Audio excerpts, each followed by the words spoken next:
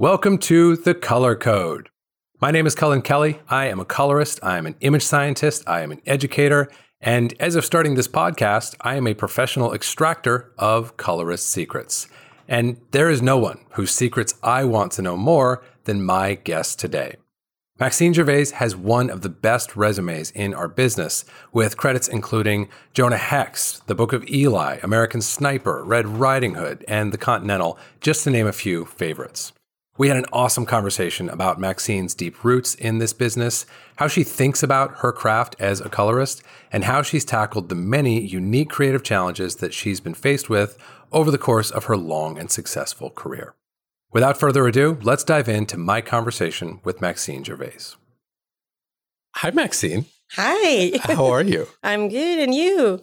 I'm good. Thanks for being here today. Well, thank you for having me. You're another guest who we've basically, because of doing the podcast, I've had the excuse to actually get to meet you in person because we've never gotten to meet in person. That's correct. Yes. So it's nice to meet in person. Well, post-COVID, right? Yeah, exactly. It's been like we were just chatting a minute ago, but like I feel like this has been the year of getting to meet in person people who I've known either, like from Zoom meetings or just because of our colors community, I guess gets pretty small the longer we stay in it, right? Right. Yeah. And maybe COVID also, like kind of people were so isolated, it brought people to want to connect a bit more. Yeah. And I was saying during that time via Zoom, but then like it kind of like triggered that interest that now you can pursue in person. Yeah. Because prior to that, I felt maybe there wasn't as much. Yeah. But COVID was a good excuse to get people out of their cave.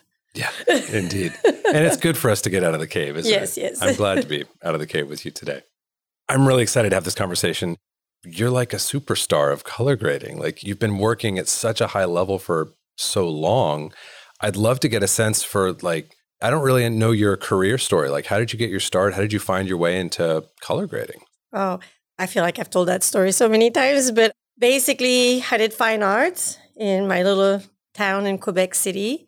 And then I really tried to like live of my art. So fine arts you can do at the beginning, the first year, let's say photography and then painting and sculpture. And then you kind of explore. And then for your final year, you pick your medium. And although I really like photography and I really like painting, I actually really love sculpture. So that's what I focused on. And when I finished, I got like a gallery wanted me to do some sculpture for them. And, like it's a weird thing, right? Because it's not the era of Picasso or whatever. So you do it, but you don't get paid until like a certain amount gets, it was very complicated and you have to wait for the red dot and you're like very nervous and it's a lot of work and a lot of material. So, I was like, I don't know if I want to do that. It's a different kind of era. I don't think you can live of your art the same way maybe in the past. I didn't want to teach. So somebody was like, oh, you should animate your sculpture. You should do robotics. And then as I was looking for robotics, I found this postgraduate school that was giving classes in computer animation and 2D animation and all these things for television and cinema. So I went to do that for a year and a half. And I've learned mostly all the Autodesk tools. So I became Flint Flame, Inferno, those kind of things. And then 3D Studio Max, do you remember that? I don't know if people still use it, but like back in the day was big. So I kind of learned all my ropes around those software.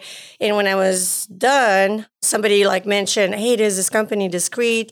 They've been hiring. You should try. Because, I sent my resume everywhere, but, you have no experience. Oh, actually, I forgot. I did have a little demo that I sent to Disney in California. And they did reach out. And I will always remember my English was not very good.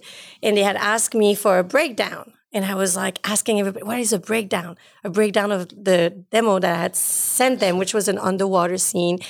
Spent a lot of time with the texture of the fish and the lighting and everything. And I didn't know what a breakdown was. So somebody says, oh, you have to tell them step by step how you did everything, how you mapped the texture, how you did all that. So we had the preliminary, I sent them a breakdown. Then we had an interview. And then they asked me things for visa, basically they were pursuing if I could come there on my own or if they would have to do a visa or things like that. And then I was so junior. And so I didn't pass the third interview. So, after the third interview, they were like, unfortunately, we cannot support your visa, but maybe in a few years. So anyway, so I sent it. I was like, well, if Disney like reach out to me, so I sent it everywhere. I was not getting anything, and then I tried with Discreet, and I got in. And then they put me in technical support at the beginning, my position for combustion. Forgot about combustion. Combustion, yes. Which was their new baby, It was like their little because it was kind of getting off the Flame Inferno and getting into something a little bit more accessible for everybody, for all the software company. It was kind of the direction instead of having your big Onyx box and all that. So you could just have a PC. So they were trying to be competing with other software like that. And so I did that for a few years. And then after that, they acquired what was called SAC, which became Luster. They bought it from the Hungarian guys. And then they put me on that. And then I became not more just technical support, but also training. So I would go and travel and not only install the whole thing and do the land mapping and the SAN, but also explain the software. So it was all in one. You got me to go to India, I would be there and be able to support everything and teach you how to use the software. And that was the beginning. And then people got to know me because I went everywhere. And eventually the word traveled, I guess. This is a long story, right? The word traveled. And then it was Jan Yarbrough at Warner Brothers that had Peter Doyle there for Catwoman. And Peter needed some help. And there was nobody there because he was Luster. Nobody there was Luster. And he was trying to get an assistant to help him finish that Catwoman project. And so they had me travel to I don't even remember how my name got there. To be honest with you, perhaps it was through Discreet or you've been established as an expert at some point. Yeah, through the Yasberini brothers. It must have been this connection kind of thing. And so I went there. Again, I met with Peter. I thought he was a strange guy, but very interesting. And Jan was lovely. And they both really wanted me to come. But then again, the visa fell into the cracks and I couldn't go. But I guess I stayed in Peter's mind because when he went to do Harry Potter, the Goblet of Fire, the fourth one, the first one was chemicals, so there was no DI. He also had Charlie and the Chocolate Factory at the same time, literally physically scheduled same time. And he was so excited for working with Tim Burton for the first time. Obviously, he didn't want to lose that opportunity. So he also didn't want to lose Harry Potter as a contract. So he reached out and he was like, hey, you'll have to meet with the DP and the director and they have to sort of sign off on you. I'll be overseeing from over there. So I think his expectation was a little too high because when I arrived there, he wanted me to build a SAN but it was I used to do it with Discreet with all of their paper, paper, technical paper to follow step by step with their hardware and everything.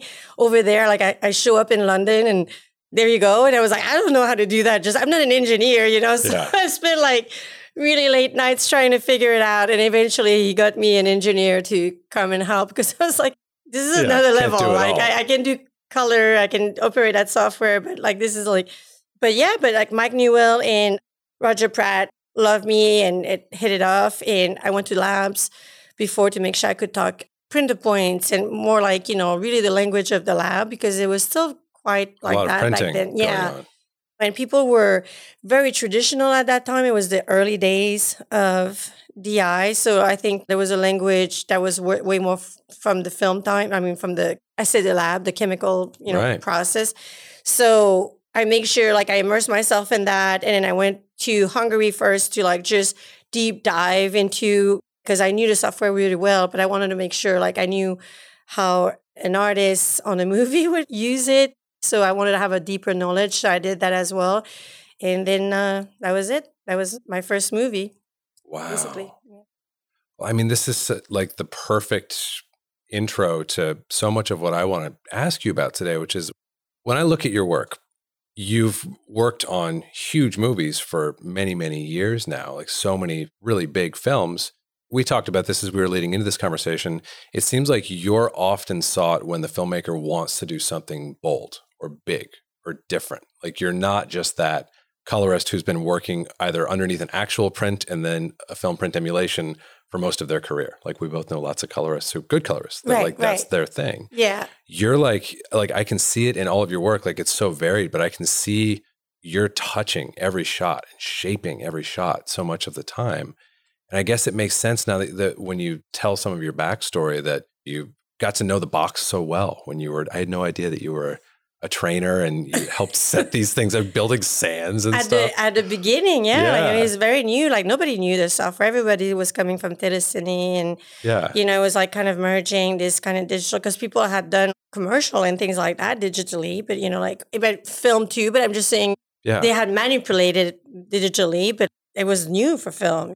But yeah, I think it's funny because I would argue almost that I had such a very cautious, traditional approach at the beginning. I would really literally just work printer points in density and minimum shapes at the beginning. You know what I'm saying? I was trying to be kind of faithful of how you would shape on set, which I still have that. But at the same time, if you go back when we first started, we were using LUTs that were emulation of film, right? The chemical process. And you would calibrate your LUTs to make sure like if you film out, that's when you were done, when you print. That they would match the bath, the most current bath. I mean, you didn't have to do it all the time, but like once every few months, you would have to make sure that, so you do a film out test, make sure your LUT was in line with the bath and depending of what lab you were going to. So, but chemically, it was bold because a lot of, even Harry Potter, the dailies were on print. It was print dailies. So it would like really build a lot of contrast and build a lot of character through the images. And as we evolved and eventually dropped the film emulation and developed like curves that went with the camera, like it was some log curves that takes you to like a nice, healthy place or whatever, it was opening like a wide range of color. So when it did that at the beginning, I felt kind of inclined to remain more into that filmic world, which people were maybe drifting away from, right? So like I was still building a lot. So all of a sudden it became very stylized as the aesthetic was going somewhere else, if that makes any sense. It does, yeah. And it's just an anecdote. Can I say that? Is it pronounced correct? Okay. Like recently, not maybe a couple of years, pre-COVID, maybe 3 years ago, 4 years ago, my God, COVID is a fug. A DP asked me to have a 5219, like a real like emulation LUT from the film days. And obviously, at the time, Technicolor, now we're Picture Shop, but still the same building. We have like a library of LUTs, we have everything. And we have Josh Pines. You have Josh Pines. Like it's like, so I get him like this beautiful LUT and I sent him because he really wanted, like, he was like, this is the look that I want for the movie. So I sent him the LUT and then he tested and he was, oh my goodness, this is way too much. Too heavy? Too heavy. And I was like, well, that's really like not so long ago. You would have plugged that. But you also could argue that, there was people capture differently, people expose differently. There's so many things that have shifted under the rug. I don't know how to say it, but like without people, like it's surface. Almost like it's gradual, but people like actually completely forgot the aesthetic of. They look at something and say, it's so filmic. It looks like so beautiful. But like if you would look at it from like 15, 20 years ago, we have moved way past the aesthetic of the time. So sometimes something that might look more aggressive of a look would not be that aggressive if we just compare it, if you just take like a log image and put like a film LUT on it. So yeah. I mean, it's funny you mentioned that. I watched a couple minutes of the Book of Eli prior to our conversation.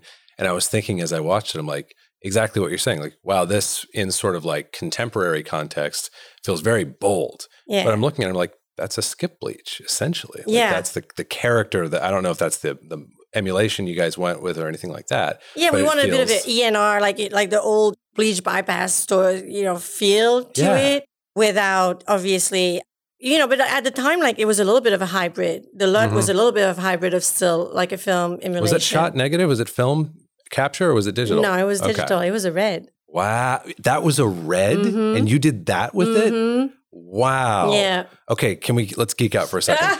Was that like that's probably still the days of like red gamma 4? Yes. Were you even working in a log curve? Yeah, it's the early days of red, yeah. So no log curve, probably. Well, we had color science to try to soften the curve for us, but I mean, I'm trying. It's going back years ago, but like, I mean, nobody thought we could do it because it was so abrupt and all that, and the range was chopped, and you had like, I think it was like 3 or 4 green for like every other color, like there was like, there was a lot of technicalities to it that we weren't sure if we would be able to achieve it, but at the same time, we discussed we shot it so flat.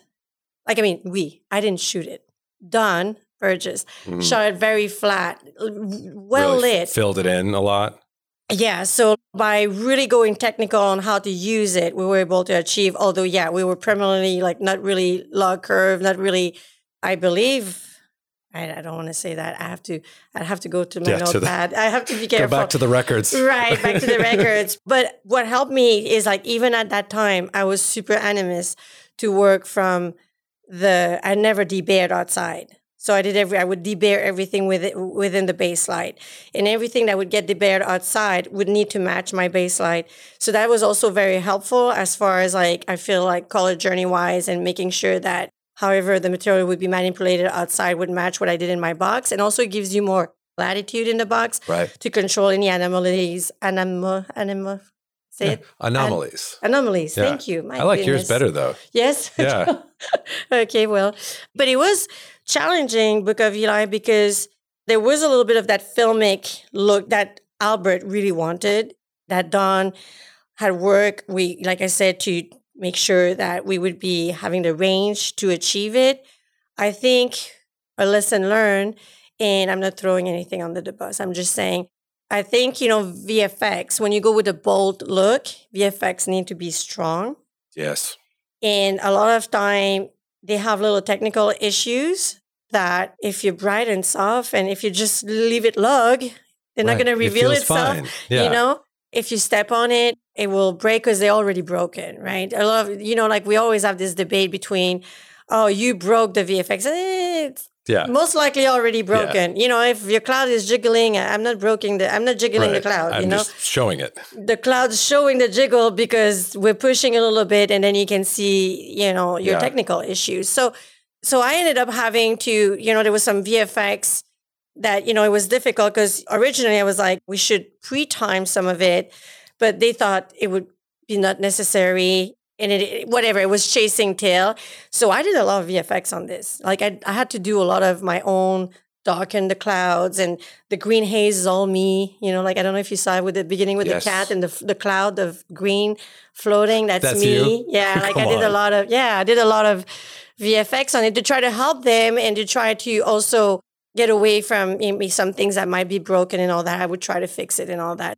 But it's a look that has hold through time. I personally feel. I completely agree. And I mean, you're talking about being at least a decade ahead of the curve on like so many of the things you're talking about now are standard practice of like, hey, VFX, we're going to give you a show LUT to comp under so that you can see whether your work will hold up under what we're going to do to it. All this stuff that we figured out years later, you were on the front lines figuring out in whatever that was, probably 2007 or 8. You were grading that? 8, 9, yeah. Yeah, I mean, what a fascinating, like, as you said, I completely agree. That movie is held up so well. And it's just such an interesting moment in the history of how we like kind of master motion images because so much was in flux at that time. And you really rode that wave all the way through from there into like, I mean, that's Jonah Hex was not that long afterward, I think. Oh my God, Jonah Hex. You mentioned Jonah Hex. So funny. Probably one of the worst movies I've ever watched. Not worst as far as the color was great. And it was a trip to color and it was fun. But it's just like a story of a movie that could have been so great that went a little downhill, I must say. Oh my goodness. Have you ever watched the whole thing? I think I watched the whole thing in theaters when it came out. You did? I don't think I've seen it since. And would I have seen it? I would have seen a print of it probably at the time. I think we were still printing. Yeah, I think. Like I can remember in those days, like I used to go back to the movie counter and ask them for a refund if they'd shown me a digital projection because it was like more kind of an exception. I was like, you're not going to pass anything over on me. I want to see the print. The print, right? Oh, that's funny. Which would be crazy now. But so I know I saw it in the theater and I'm pretty sure I saw a print of it. Yeah. But what was the deal with Jonah Hex? What was that experience? Well, like? I mean, it was supposed to be a rated R movie. And then all of a sudden they got cold feet. I don't know if you ever like read the comic book, but they are gnarly. Dark. I mean, you want to talk like, I mean, it's violent, like super violent, and it's rad. I mean, it's really good. And it should have like just stayed rated R, but I think they had a few rated R movies the studio had, and they got a little cold feet. And so like trying to rewrite and then try to reshoot and like water it down. And it was supposed to be very racy. I mean, like, you know, crazy, violent, and like lots of sex scene, and so like it just got watered down. So and it got silly, like the crystal ball. Like I mean, it's just like the from like what I read at the beginning, when the script was supposed to be, and what the story was supposed to be, to what it became. But I mean, color wise, there's some scene like I really like when you see like the blue sky when he's like on his horse and walk. I mean, it's like this like classic Western. I mean, we did such fantastic look, and it was like a lot of work actually, but. I'm just saying, I'm surprised you saw it. I don't know anybody that saw Jonah Hex. I mean, I'm really curious with Jonah Hex. So you mentioned the script that you read. So you were obviously involved very early in that production. This is now, what, 2009, 2010 maybe that you're... I think it's right after Book of Eli. I try to have like references or read the script every time if I can. Sure. Just to kind of, especially if we talk aesthetic ahead of time, if I know the story, I can visualize a little bit that aesthetic within the narrative of the story being told. So for me, it's more inspirational this way. Like I think to immerse myself with the story. And in this case also, like I had asked Warner to give me access to, because they had like a big box of the Jonah Hex comics. Yeah. So I read a bunch. They were amazing. Yeah. And, you know, like the looks of it was very Western, very gritty, you know, so I was very excited. But as you turn it into like a PG-13, you know, like obviously, you know, like we still have a little bit of the bite into it, but we had to back off a little bit because it was, you know, something else. Like it was not what originally we had imagined it would be. So, but yeah. Interesting. It still was a good look. Were you involved prior to production on that one or more like during or afterwards? This one, like I wasn't involved for the dailies. I was involved for the dailies for Book of Eli. I am involved generally with the dailies if I am awarded the show at the very beginning. But sometimes, as you know, we are awarded the show after. Mm-hmm. And this was the case. I was awarded the show after. But what I'm saying is when they started to talk to me about the look, like when the creative wanted to talk to me, like then, you know, I asked for the script, they give me the script, I look at the comic books, you know. So even if it's after, I will still try to immerse myself before the DI starts, you know. Yeah, I mean, I'm just so curious. Like, I don't even know at that point in our very young craft of digital color grading, are you making like a show LUT for a movie like Jonah Hex? Are you grading underneath one master look of some sort, or is it all done by hand?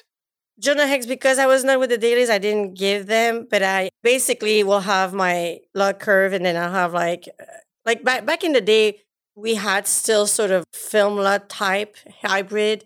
Got you know, so you know, like a viewing transform type of thing. Like everything we've done, that we were still going to print. We would still have like print LUTs at the time, but you know, it's always been at the tail end, basically grading. And now, like for the dailies, it will go like you'll have your log curve, and then you'll have your CDL, and then you'll have the show LUT after, right? Like that's kind of usually how it goes.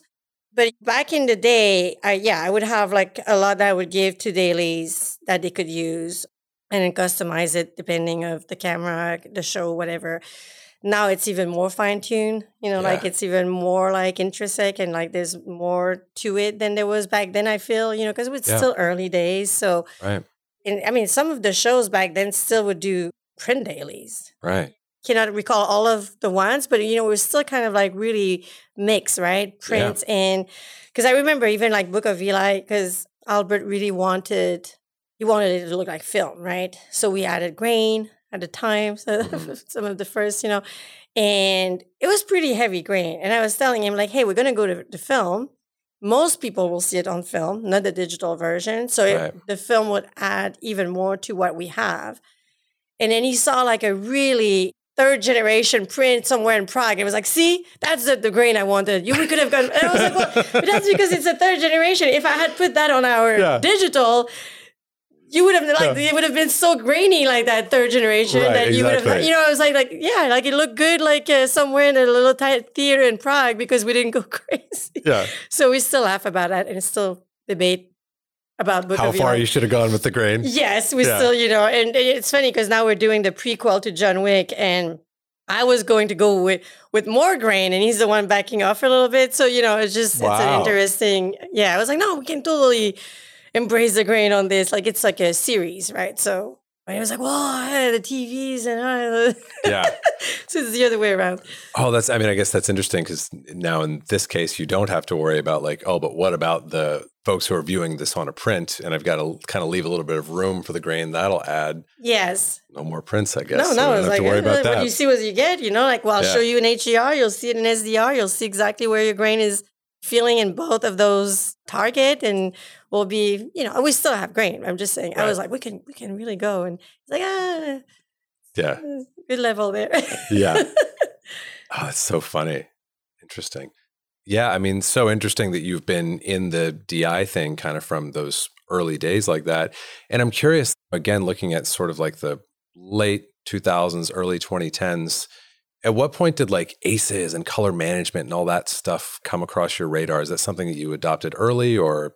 Yeah, to be honest with you, I'll tell you a story. That first off, I'm a bit of a geek, I guess, in a way. Like that's why, like when I have like the very strong artistic background, obviously, but that's why when I went to discrete, they trained me very technically, but I was like a sponge and I absorbed that's why I could understand line mapping and this and that. So color science came very naturally to me, the understanding of it. I'm not like someone that people will say it's pro and con. I tend to make it very accessible the way, like I talk about color science like I would talk to my daughter who's 9 years old. Like I try to simplify it. So if you have a big meeting about it with the dailies people and all sorts of different people, that I explain it, or different languages, I explain it in a way that is going to be very easily understood instead of like using eloquent wording or whatever. But I have a very deep so Josh and I, are on the same page. Like, you know what I'm saying? Like he read my mind, I read his. We're very much on the same page. But my big breakthrough, or something that for me pushed my brain, was when I did Speed Racer. And we're talking early days again. That's prior to Book of Eli. So when I did Speed Racer, that was definitely print going to film. But they wanted to shoot Rec 709 and they wanted to color in Rec 709. But it was going to film and it was going to be 9 negative and prints made out of that. And it was like a major print release, right? And I'm like, well, how am I going to put those Rec 709 colors on print? It was a colorful show. It's like a bunch of bright primary very stuff. Very colorful. I'll circle back to that story after, but remind me of the ASC, me sitting there and DP's talking about Speed Racer when I'm done. So there was a guy at the time that had come from ILM working with us at Pacific Title. That's even before I went to MPI and then Technicolor. So, and then Picture Shop. But it was Pacific Title, and there was this guy called Blake Sloan that had come from ILM, and he was from the color science type background at ILM, in the VFX world. So he understood very well color science from the VFX perspective. It was brilliant. And he would help me create my LUTs and tweak things. And when you do the side by side. So very, very smart guy. So I tell him, is there a way to, and I'm going to try to simplify this because, but he got it. Even if I told, so I was like, is there a way when you create this, Ford lookup table to invert all these values? So basically what I was trying to achieve is I would put something, it would make a completely erroneous, not usable negative, right? But I would basically plug this invert LUT into my grade, and then it would go forward I'm destroying the color in a way, like, so I'm taking like everything that is positive, you're going to reverse. Yep. And then we're going to go forward. So basically I'm going to force these colors into, and he was like, oh, I don't know. So like, he's like, he's giving me all sorts of version and everything is breaking. And so, because we had like pure blue, like, I mean, there is no pure colors that would go on film. Right. You know what I'm saying? Right. Like there's no like this pure RGB you can get digitally. You don't get that when you go chemically. And I knew that I wouldn't be able to fit anything. And I was trying to tell the Wachowski, this is going to be like impossible. Like we should, not grade in 709. We should do like a 709 to this, to P3 and do like that. And then this way at least. But they wanted those colors. We captured this and we want this, on the and they were print. like, if we have to compromise the print, we'll compromise the print. But people that will see it and like properly will be the ones that see it digitally. And I was like, well, yeah, but like theaters are still print. Most theaters, yeah. So for me, it was like, I have to give them the best that I can. So Blake worked on doing these inverse. So you basically mirror, right? You understand like the values are just going kind of opposite, right? Mm-hmm. So you grade, that goes under your grade. And then the forward goes after that inverse. Mm-hmm. And in this way, you're basically taking all your color, you're like making them negative value, and then they go back positive, and then you could get pure RGB output. So you're essentially, if I'm understanding correctly, you were trying to get Blake to build something for you that would invert what the print was going to do. Yes. So that you could get a net, like Yes. if you pass through a red 1, green 0, blue 0, Yeah, this is get close to that on the 2006, 2000. And this was your idea? Yes. Okay. Yes, you can ask Blake Sloan. You can go and call him he works at Marvel now, and he will confirm this. You are a color science wizard. That's a great idea. But you know what? It's funny though, like, because I'm really good at math and stuff, but like I'm super like intuitive. So that's why like the words to me, like people also can be very technical and said that, but like I'm more just like, oh no, but like if we do that, it should work. And if you do, I'm more like that. And I have like a crazy workflow for Dolby as well, like that Josh approved, that people are like, what? Completely reverse engineering, because that's how my brain works. But I don't sound very techie, but if you put me to it, it's like I'll come up with crazy workflow. Yeah. So Blake is like working. We finally get it. And it was a mad delivery. And that's a story that I'm telling you that I don't think I told anybody, but it's like I work 110 hours a week for 2 weeks in a row. And we're like we had to deliver. And I remember one night I was like, listen, like, I know we have a good invert, but I have to QC everything before it goes to print, because I don't know. Like this was like the most colorful movie I've ever worked on. And it's still early in my career. So, there's a lot of pressure. Like, I'm happy to work with the Wachowski. It's a Joel Silver, because Joel Silver like was feeding me a lot of work too. So like vouching for me for his up and coming. The Wachowski were not up and coming, but for a lot of up and coming. But also they met with me because Joel like vouched for me. Yeah, he vouched for you. So it's, I think 4 a.m. and I call somebody, which I'm not going to say the name, but I say, I have to go home and come back in the morning with fresh eyes and QC this, because I'm wiped. You're fried, yeah. I can't see shit, excuse my French. So it's like, I was like, I cannot do this. I am absolutely incapable of QCing, and I can't really delegate. Everybody, I've always had a small team, but if I'm fried, they're fried, everybody's fried. And it was like, absolutely not. We have a deadline. They said we have to film this tonight. I was like, 4 a.m. till like, if I come back like in 5 hours, really? Like, absolutely not. We got to film it. So we film out like it was like, let's say real 5, right? Mm-hmm. And I get the print in the afternoon the next day. It looked good, side by side, everything looked good. And then, you have Speed Racer flying his car in the sky, and like it's supposed to be blue sky, and all of a sudden it's like all purple. Everything purple. And it was like the only scene that we had this kind of blue primary color going through. The other scenes were like not in that kind of range of primary color, but it was like a scene in the sky.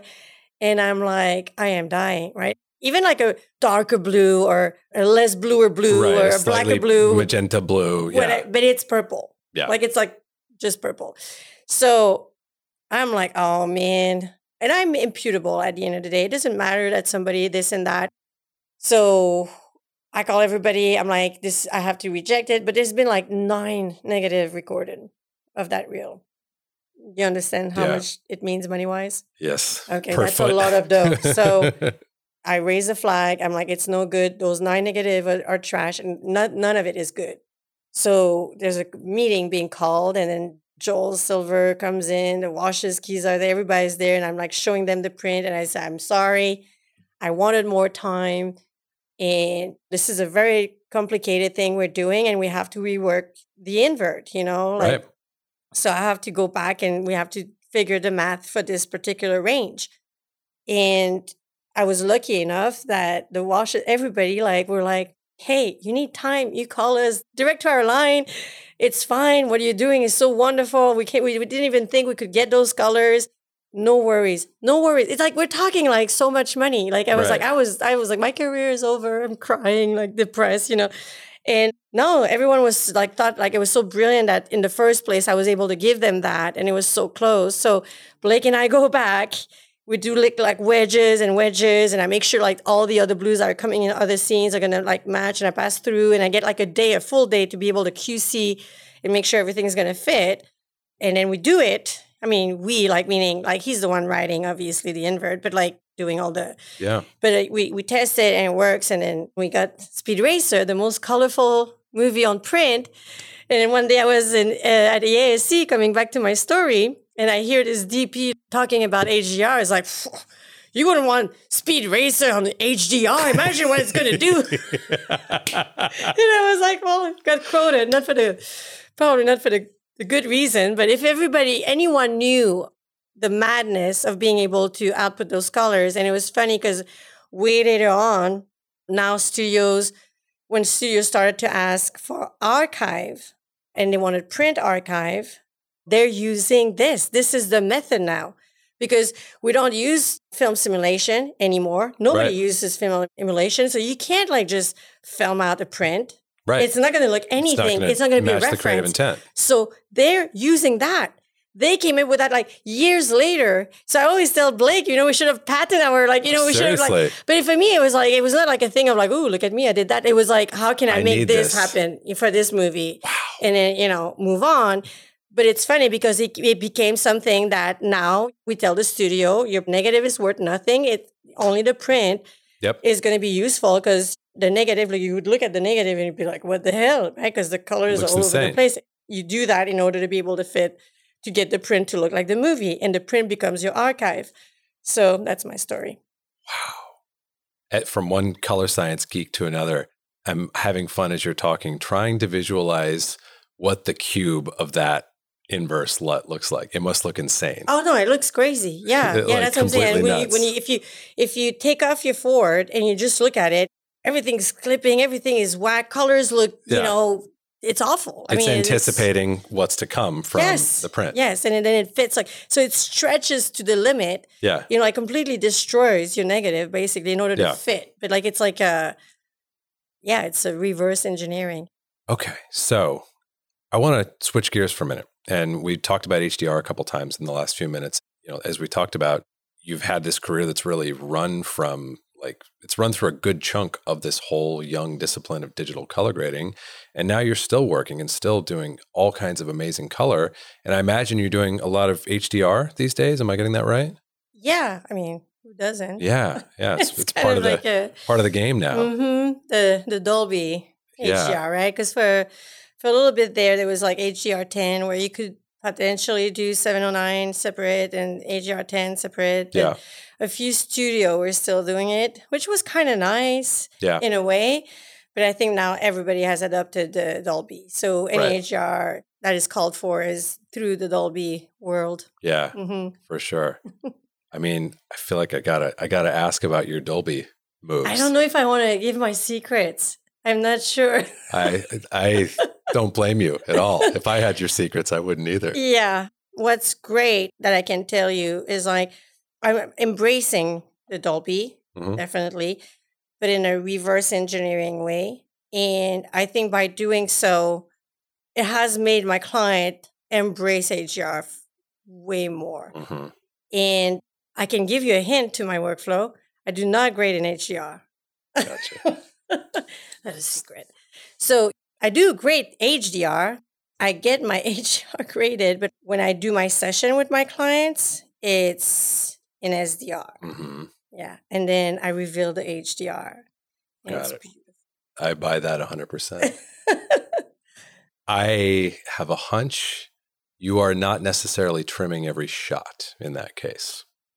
Basically, I have different LUTs for my HDR, so I can not constrain it, but like I can round it at 600 or round it at 1,000, or I can go a little bit above 1,000 so that, like, if you have a 4,000 nits delivery, arguing that maybe in the future we can use a lot of light and very little energy. So if some studio asks for 4,000, I can like round it a little higher than 1,000 nits for that as well. So I have different flavor of LUTs for that. However, when I grade, there's different approach. So if I have a movie that, although we're doing a projection version, but the primary delivery or what's going to be most important, like maybe it'll be 2 weeks in theater, but then it's going to live forever. I might already grade the projected version into Dolby Universe, if that makes sense. Sure. Or any of my series that I'll do Netflix or whatsoever, it looks like I'm grading a good old SDR, normal, but it's already all under the It's the under hood. a Dolby thing. It's under the Dolby thing. So Got it. I'm grading along, doing that. It's already... The secret where I'm not going to reveal is how am I able to achieve that, right? Because there's multiple steps. You cannot just put Dolby grade. Like there's an order of like how I can do this in order to achieve what I'm telling you that I'm going to achieve. So I do it. So I'm grading. I'm already in Dolby. I have done different steps, and there's like to be able to get the result that I want. So they sign off on SDR. As I was doing my SDR, I am blindly, but because I've bulletproofed that workflow, I'm blindly grading my You're HDR. blind piloting the HDR. Yeah. Yes. And then when you side by side them, they are lining up beautifully. So basically, I'm not, like sometimes like either you grade an HDR for your clients, right? And then you give them this beautiful thing. And you're like, well, we're going to, I can only do so much with the SDR. We're using the Dolby slider and this and that. And they're interlinked, right? So we might compromise the SDR and you could pitch it as like, well, because the SDR is kind of like eventually nobody will see that anyway, right? Well, I mean, that's a rich concept because like Europe is mostly SDR. The rest of the world is mostly SDR. And I care about everybody. Like I want people in India seeing my movie the same way. Like, so to me,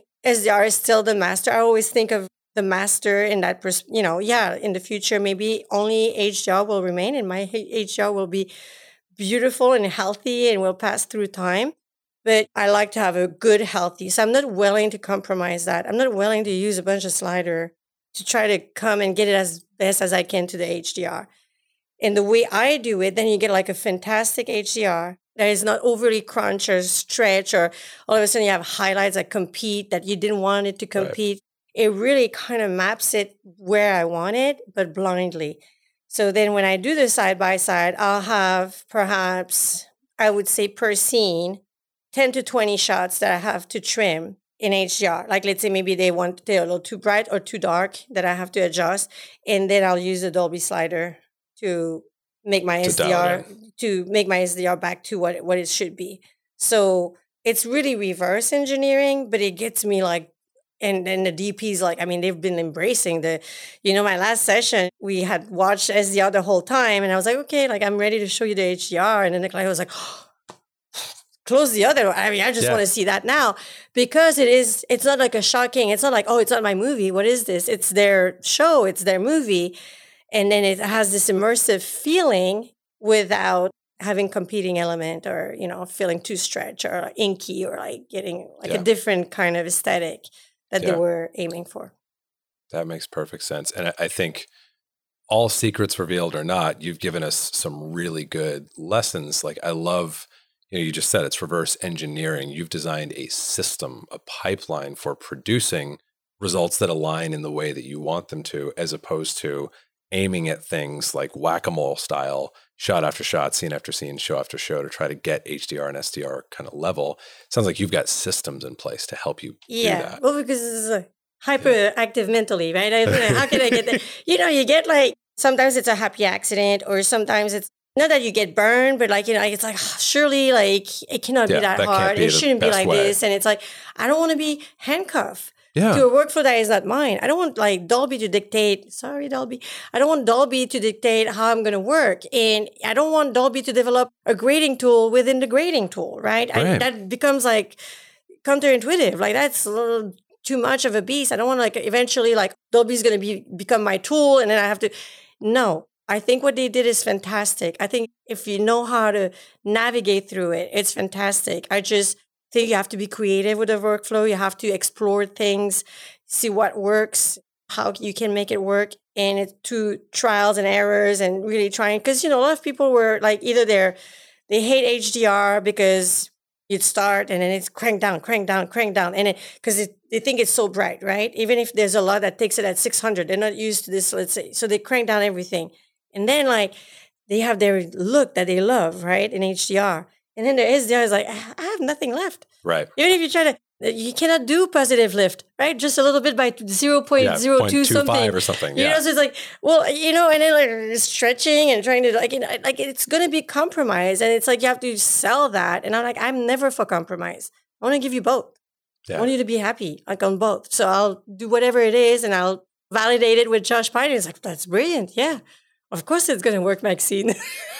I'm like, okay, Josh said it's okay, let's do it. This is your campaign platform for president of the new colorist union whenever we get around to, like forming such a thing. That makes such good sense to me. I love that. Yeah, and I mean, I feel like that's it sounds like a big part of your current workflow, but I'm also curious now today in 2023, when you're grading your shows or your films or the things that you're tackling, have you adopted this sort of like what people might call like an LMT or like a scene look that's happening before your output transform? No? Custom everything. Yeah. I never have any. So you're just doing, it's like your output transform and then everything is your hands. Yes. Very I cool. even don't tell anybody most of the time, ditch the CDL.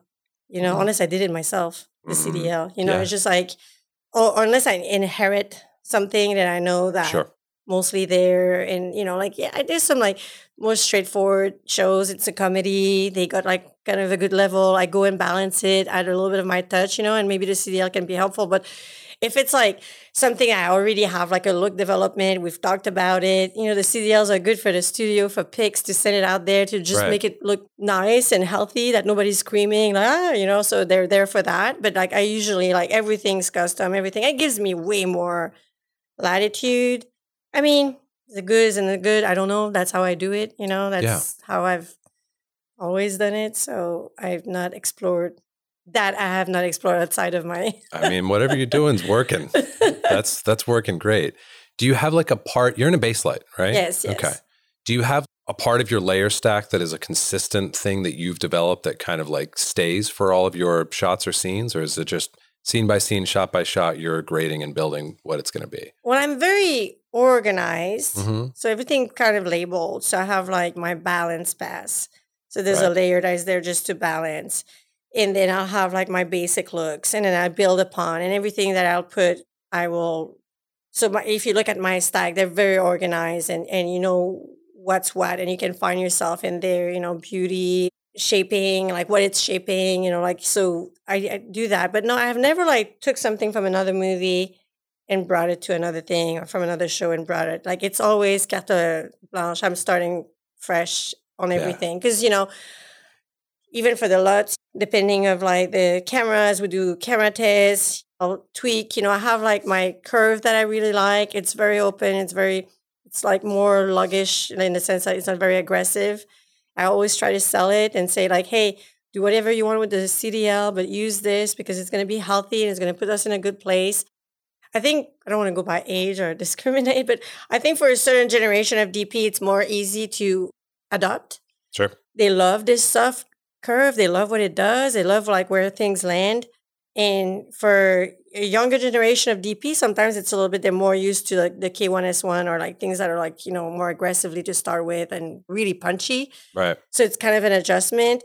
But a lot of time, if I get them to, like I say, well, look, and if you do this, and when you expose, and if you don't go like, more than 5 steps above gray and this and that, you'll see, like you will be in kindergarten playing, eating candy in the DI room. You know what I'm saying? Yeah. Like, trust me. You'll be in a great so place. like people, yeah. So most of them, but like I will tweak a little bit. They'll be okay, I love it, but can you add a little bit of, just a tiny bit of contrast, just a tiny bit of this, and then we do our camera test and all that.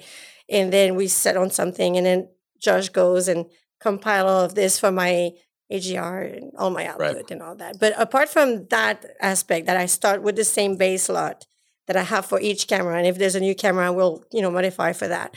Apart from that, everything between that and the target and all that is all custom per show. That's your house. Yeah. That's where you party. Yes, exactly.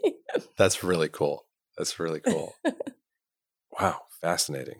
I'm curious because we've talked about your color science department, and in particular, Josh Pines a couple times already today. What is that relationship like? What is it like to have a color scientist who you can reach out to and collaborate with as needed? Like, what do you guys do together? How do you work together? I mean, I think like in a way, if you can speak the same language, I'm not talking French and English, I think I have to say very little to Josh to understand what I'm saying or where I'm going.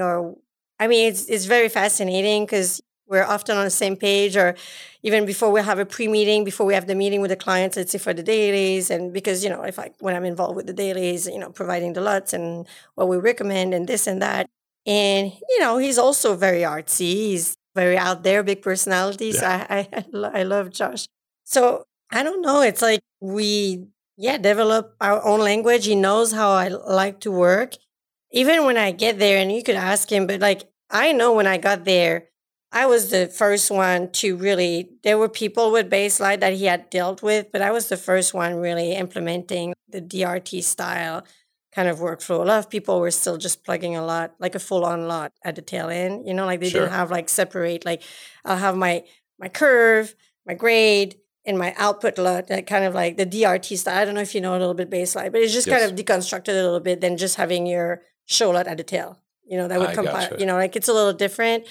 So I don't know if I explain it right, but people were basically, you could be just like all across, just let's say, it'd be like no color journey. It'd be like, it'd be like, let's say log and then output. So more of like a display referred, like just grading everything to the display by hand? Yes. Okay. Yes. So that's kind of like a lot of people workflow. Yes. So when I came in, I was, So like he had to scratch his head at the beginning. He had to come up with because he had to create these DRT, which is what's fascinating with the DRT is like you have this curve and then on the output, you just say where you're going and it does it all for you, right? Like that's the color journey. It just like maps everything. You don't have to change your lot for everything that you're going to do. You just have this. You flip your output. You just flip your output and it knows how to map everything. So, but when I got there, they didn't do that. So like, I remember like at the beginning, it was like a little frustrating and we might have butt head a little bit.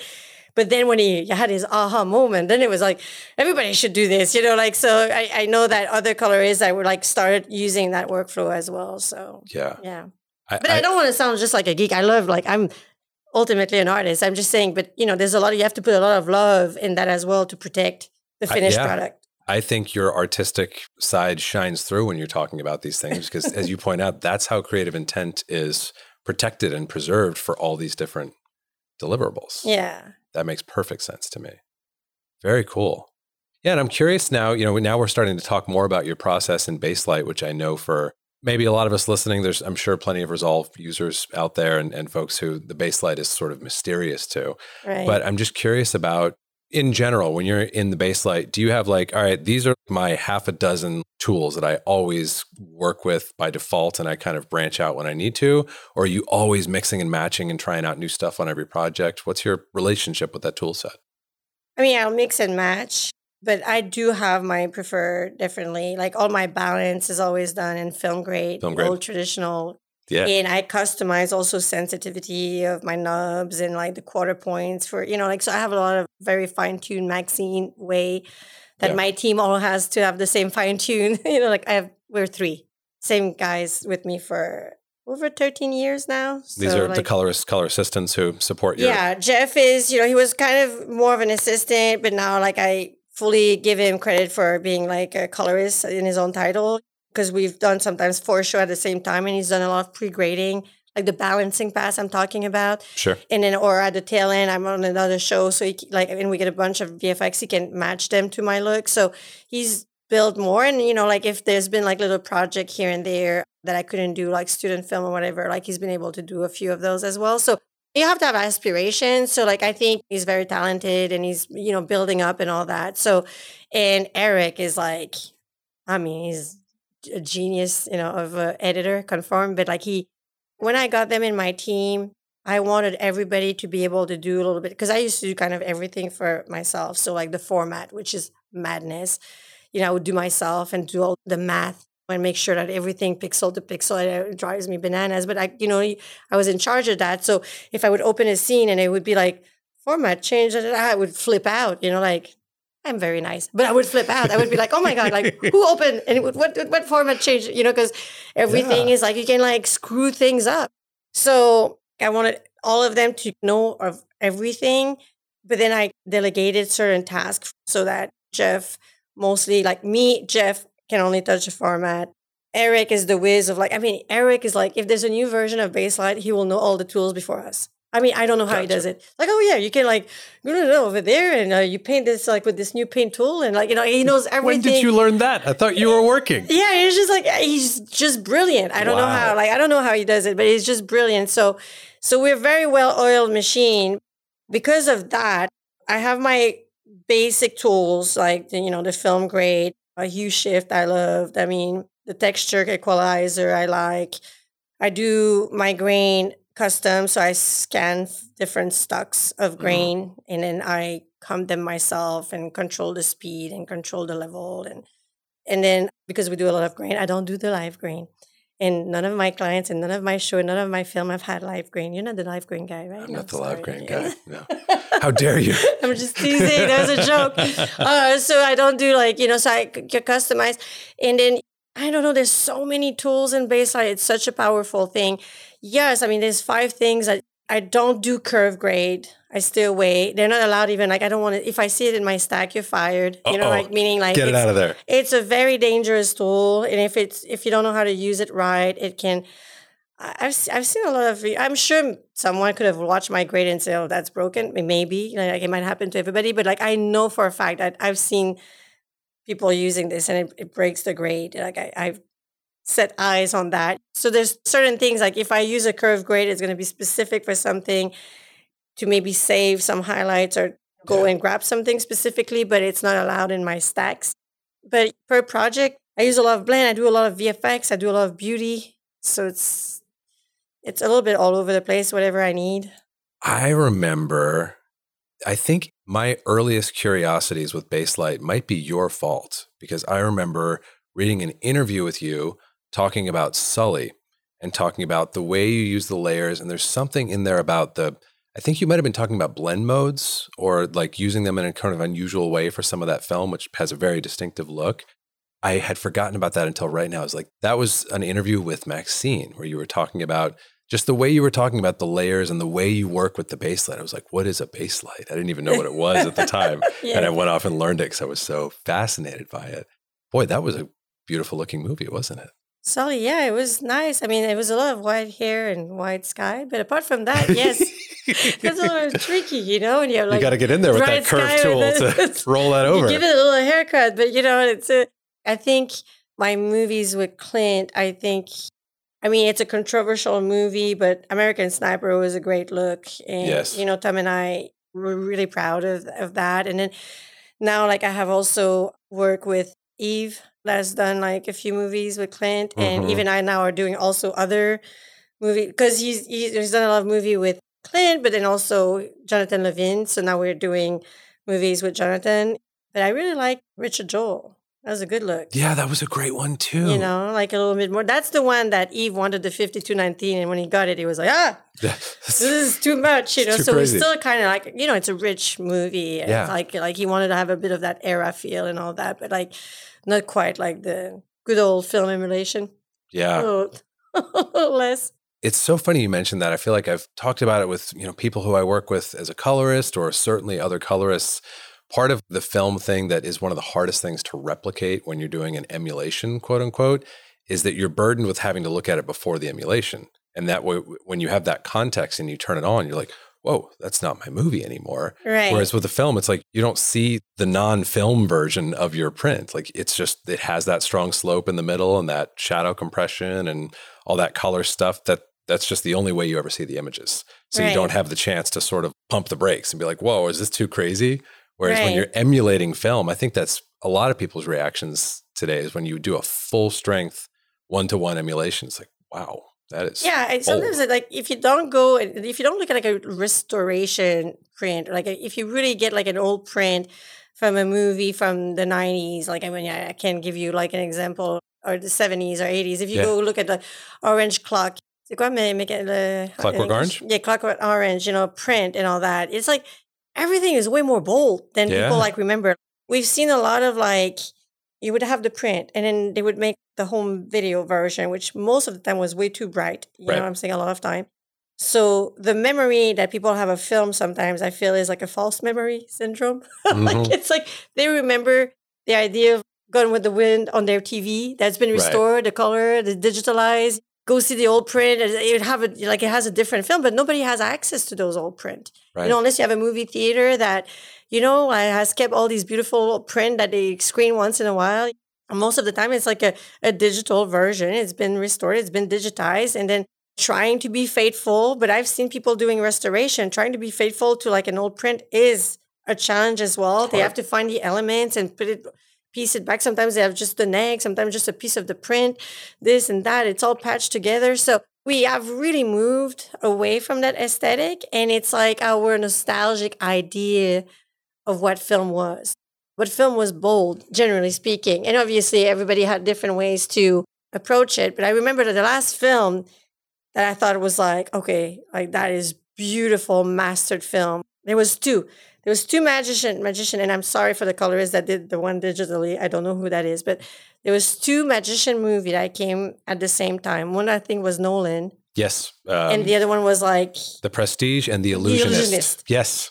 And I was like, the print was like this absolute masterpiece. But like even that, I challenge anybody to go back and look at that print and realize how bold it is. Yeah, like those shadows are gone in some scenes. How bold. Yes. And beautiful. Yeah. And it's like now, like, it's like, I have Albert, I have Clint, I have a few clients that embrace strong shadow. I have a book about that, black and white lighting, John Alton, I think. I can't remember. But like.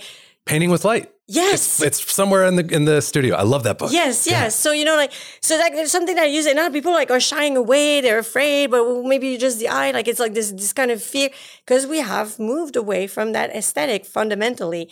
Nobody wants to admit it, but yeah, I mean, it's a little bit of what it is. And it's funny because I just did a movie with A.V. Rockwell, like keep your eye on this woman. I mean, she is brilliant. And we did like probably you want to say like you're saying, oh, people go to you because bold and this and that. I mean, if I've done something that is bold, like it looks like a 1990 print, that is it. We went for it. I think originally maybe she wanted to go more aggressively, but like, to hold up into like the medium that we have today, we pulled back a little bit and kind of drift and giving it a different arc together. But at the end, she was so, thrilled, and it's a beautiful image, but it's like, even for me, went outside my comfort zone. And which film is this? It's called 1001. It just won Sundance, the drama. Oh my goodness, the Grand Jury Prize. Yes. Oh my goodness, I haven't seen this yet. I got to check it out. And I mean, you read any reviews and they're talking about the color in a positive way. Because it's like, it takes you to New York. It feels like a 1990 print. Yeah. Like it has like, because also we had like some stock shots that literally she was like, not like, can you imagine stock shot to what we just filmed, but it was more like hybrid of both, right? Bring the stock shot more to what we shot, but also bring the shot, what we shot to look more like the stock shot so that it flows really nicely. So it was a very fun look. But like, it's very rare you'll hear me say, Albert pushed me out of my comfort zone sometimes on certain things. He's such a creative powerhouse, and I am the luckiest girl in the world to be working with him. This is Albert Hughes. Yes. I work really well with Kim Miles, too. We did he's nominated for an ASC on the show. We worked together where we did 3-strip color. That was difficult. I did do 4 different lookup tables for him for on set. which one of them were like a three strip color. And that was like challenging. But it ended up like, I mean, it's a crazy, I think that's the episode you got nominated. I mean, it's absolutely amazing. But that was custom. Like I gave him the LUT and then I ditched that and I recreated it all custom. Wow, really? Because the LUT was like, with Josh Pine, we worked really for that specific lock. I had like stacks and we compiled and put it in my curve and then did an output and all that. But then was able to separate basically the curve, my beautiful curve I love, to my color. So I had even like both separately. I could just give the color, just give the curve and have them like plug them together. So we could really have control of that look because it's not an easy look to recreate. Yeah. But like on AV, it was funny because if you've seen my work, generally speaking, although I can be bold and I can have some sort of contrast, I'm not very stretch. You're not like aggressive. I'm very open. Like the looks are quite, so there can be darkness, but I'm not very high contrast. I'm not a high con type of, generally speaking. So yeah, we build shadow in Book of Eli, but you could, if you really look, like you'll see through like a big, nice, soft curve all the way to the deep end. So you can kind of see the roll off of the shadow. And with AV, it was like, we went for it. And I was like, even me, I was like, so I would just add incrementally. And eventually, like, you learn to love the aesthetic and you can embrace it. But like for a little moment there, I was like, oh, I think I'm a little outside of my comfort zone, but let's go for it. You know? Yeah. So like and that's fun to just get pushed and explore. And I'm very lucky to have creative that will trust me to venture and to push the envelope. And that's so cool. That's so cool. Okay, so I have a question for you. If you're thinking about, like you just gave us so many good insights about film emulation and about this sort of like nostalgia or idealization we tend to have when we say, oh, I want a filmic look or I want to do an emulation. Most of the time, what we mean is not, I want a one-to-one, that contrast curve, that level of grain, that color gamut. We want the best of that or what we remember most fondly of that and probably through the lens of, like a TV master or whatever. But so if I walk in tomorrow and I say, hey, I want you to grade my movie and I want to do a really filmic thing. I want to do a film emulation. What does that mean to you? What do you do with that when that kind of direction comes into you? Well, I mean, first of like, there's so many different film emulation. We had different stock at the time. Yeah. What kind of stock are we talking about? What kind of chemical bath process, like a straightforward ENR, like what there's so many variables, like what movies you have in mind, right? That evoke that film era that you like. Is it like a, Deep Shadow? Is it like what is it? The girl that talked with the hat? She, they're trying to make her like a good woman. Audrey Hepburn, she's. She talk as much as I do. My Fair Lady. My Fair Lady. Yeah. Like, what are we talking you about? Feel like that. Like, what is it that, like, are we talking three strip? Are we like, there's a lot of different era of films. So that's the first thing. Maybe have some, I think back in the day, they had good still photography that you can actually, more than having access to that print or like remembering from the restoration TV or home video version that had been made of it. There's some good still photography that can like be more faithful sometimes. That's the way smart. They would do it back then, because they would also chemically develop those stills. And, so like sometimes you can have access to that kind of thing. And I will sometimes show, obviously, if I have a library a lot. But a lot of time, it's very rare that people want something like a very, very further era, or at least it's like a hybrid of that. They kind of want the Deep Shadow or these kind of colors or, skew colors, because you didn't have like pure green or pure reds or whatever. Yeah, like a little bit the dirty whites or whatever.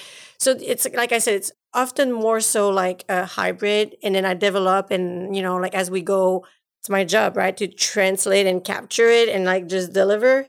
But yeah, so it's kind of not a one answer because you really have to have a feel for what it is that they want. I also I laugh a lot because a lot of time, people want, like right now, like it's almost a trend, like the grain. Everyone wants grain, right. grain. And sometimes there's grain. I'm like, it looks like digital noise. I mean, come on, it doesn't look like grain. You know what I'm saying? Like, that is not like how grain. It's not how it interacts. I don't care what tool you're using. It ain't grain, like it looks like digital noise. Yeah. And it's funny because you look at something from Nolan and you can barely see the grain. He's like the line, all the. When we were still on film, it's like, oh, less grain. Get rid of it. Everybody wanted the most clean, pristine, no grain. And then like the nostalgia kicked in after like a few years of having these clean images, and all of a sudden like wanting the grain. So if you're gonna do grain, try to do grain the real way, which for me it's like scanning like the stock that you want and you have in mind.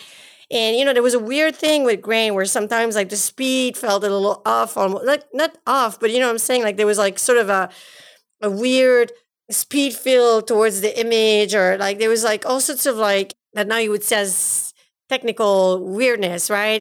But it also was absorbed everywhere. And a lot of like what's more difficult to capture nowadays, or when people use plugins for grain, is that it's hard to see it on your mids and your highlights and your lows. You tend to see it mostly in a range, like a specific range. And even I struggle with that, even with my scan grain and blend it and comp it on top. And I go like depending of like I mean, I follow the speed of the image, obviously. I don't go Right. but sometimes you might, let's say you might skew it by like 5 frame, just a little off. It's not much, but it's just enough to give it like a weird dynamic, like registers a little bit more. You have to cheat the brain basically.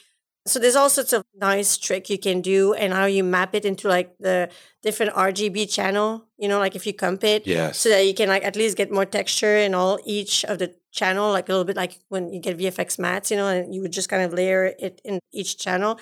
So there's different tricks, but it makes me laugh because all the latest print, all the last things we would go to the theater and it would be like so clean. Yeah. And now we want the filth back. So like really like, and then, and then it's like, if you want to, like a really old print kind of look, and then you have to go crazy. And most people are not really willing to go there unless they shoot it this way. Like I did like a cute little, the Silver Lake Cleaners, which is a student. Was it student? No, it was Woman in Film, sponsored by Google, short film. And, shot on film, and has all the grit and the texture. And then you can really tell, like there's nothing beats it. Like if you go get an old stock and you get the grain from that, I mean, there is no digital cheat you can do that's going to successfully give you that real thing. Yeah. That makes perfect sense. And I mean, I feel like this conversation about emulation and really everything that you've shared with us today, the one thing that I always find in common, no matter who it is, whenever I talk to a really, really good colorist, is your attention to detail is just crazy. And it's been so cool just listening to you talk about the details that matter to you and the lengths you're willing to go to get them right. Like we're having such a fun and informal conversation today, but I can tell when it's go time for you, you are all in on those details and you won't compromise on them. No, yeah, definitely. I mean, but I really care. I'm very passionate. That's why, that's why I was telling you, like, I don't want to get jaded, or I don't want to lose that passion. So like, I'll have to get out before that happens, Yeah. It takes a long time. I mean, you would know that too. I'm guessing it takes a long time. I got here in 2006, and to build my name, to even feel like, I still don't feel like I'm top, you know what I'm saying? Like there's so much big names out there, but like, I mean, I did make my mark, and I up there, like, but it takes a while. And I don't know if you, with anything, right? Arts in general, because you're an artist as well, and you do like all sorts of, do you color on Baselight now, or? No, I'm on a Resolve now. Okay. But, like doing coloring and directing and, being in the art form. But there's always this sort of, you're as good as your last show or as good as your last work. And I can never take it for granted. So it's like, it's so competitive. It's difficult to just stay on top and get the project, and you're like, oh my, but I just did this and it was fantastic. Why? Where's my next one? And then when you're busy, you're like, oh my God, when am I going to be with my family? So the balance is a little tricky, but I just feel like you have to know, I want to do this for as long as I can, but not to the cost of like, I think there is a time where you need to be aware if, you cannot fulfill the same way, right? If the passion is not there, if you're jaded, or if you depend too much on others and take the credit, or like, I don't want to be that person. Or if like, your site or things that, I test my eye color, the grading thing like every year to make sure like, it's good, because although color is very subjective, I still need to be able to treat it objectively, knowing that subjectively you might have to do things sometimes in order to flow and to make things work because of the way it was shot. But, objectively, you need to know that you can still see all your different shades of color. So yeah, I mean, I still have the passion and the love. So that's why the details and all that, I'm super hard on myself. So it's okay if you criticize any of my work because I'm the worst critic You've of my already done work. it. And so are any creative person, really, unless you have like this, I don't know, other type of personality that might not be like that. But I feel like I can always push further and all that. And once that's stopped, then I will go do other things, right? You know, so I don't know when that will be. But well, you've had an amazing run through like such a crazy number of periods and moments in our history, and you clearly are as passionate and as dug into what you're doing and loving it as ever. So I'm just glad we get to steal you for a couple hours and download some of your brain. Thanks for giving us your time. Thank you. Yeah. Watch The Continental. I'm just kidding. No, I'm just kidding. Thank you very much, Maxine. Thank you. Thank you for your time. Yeah.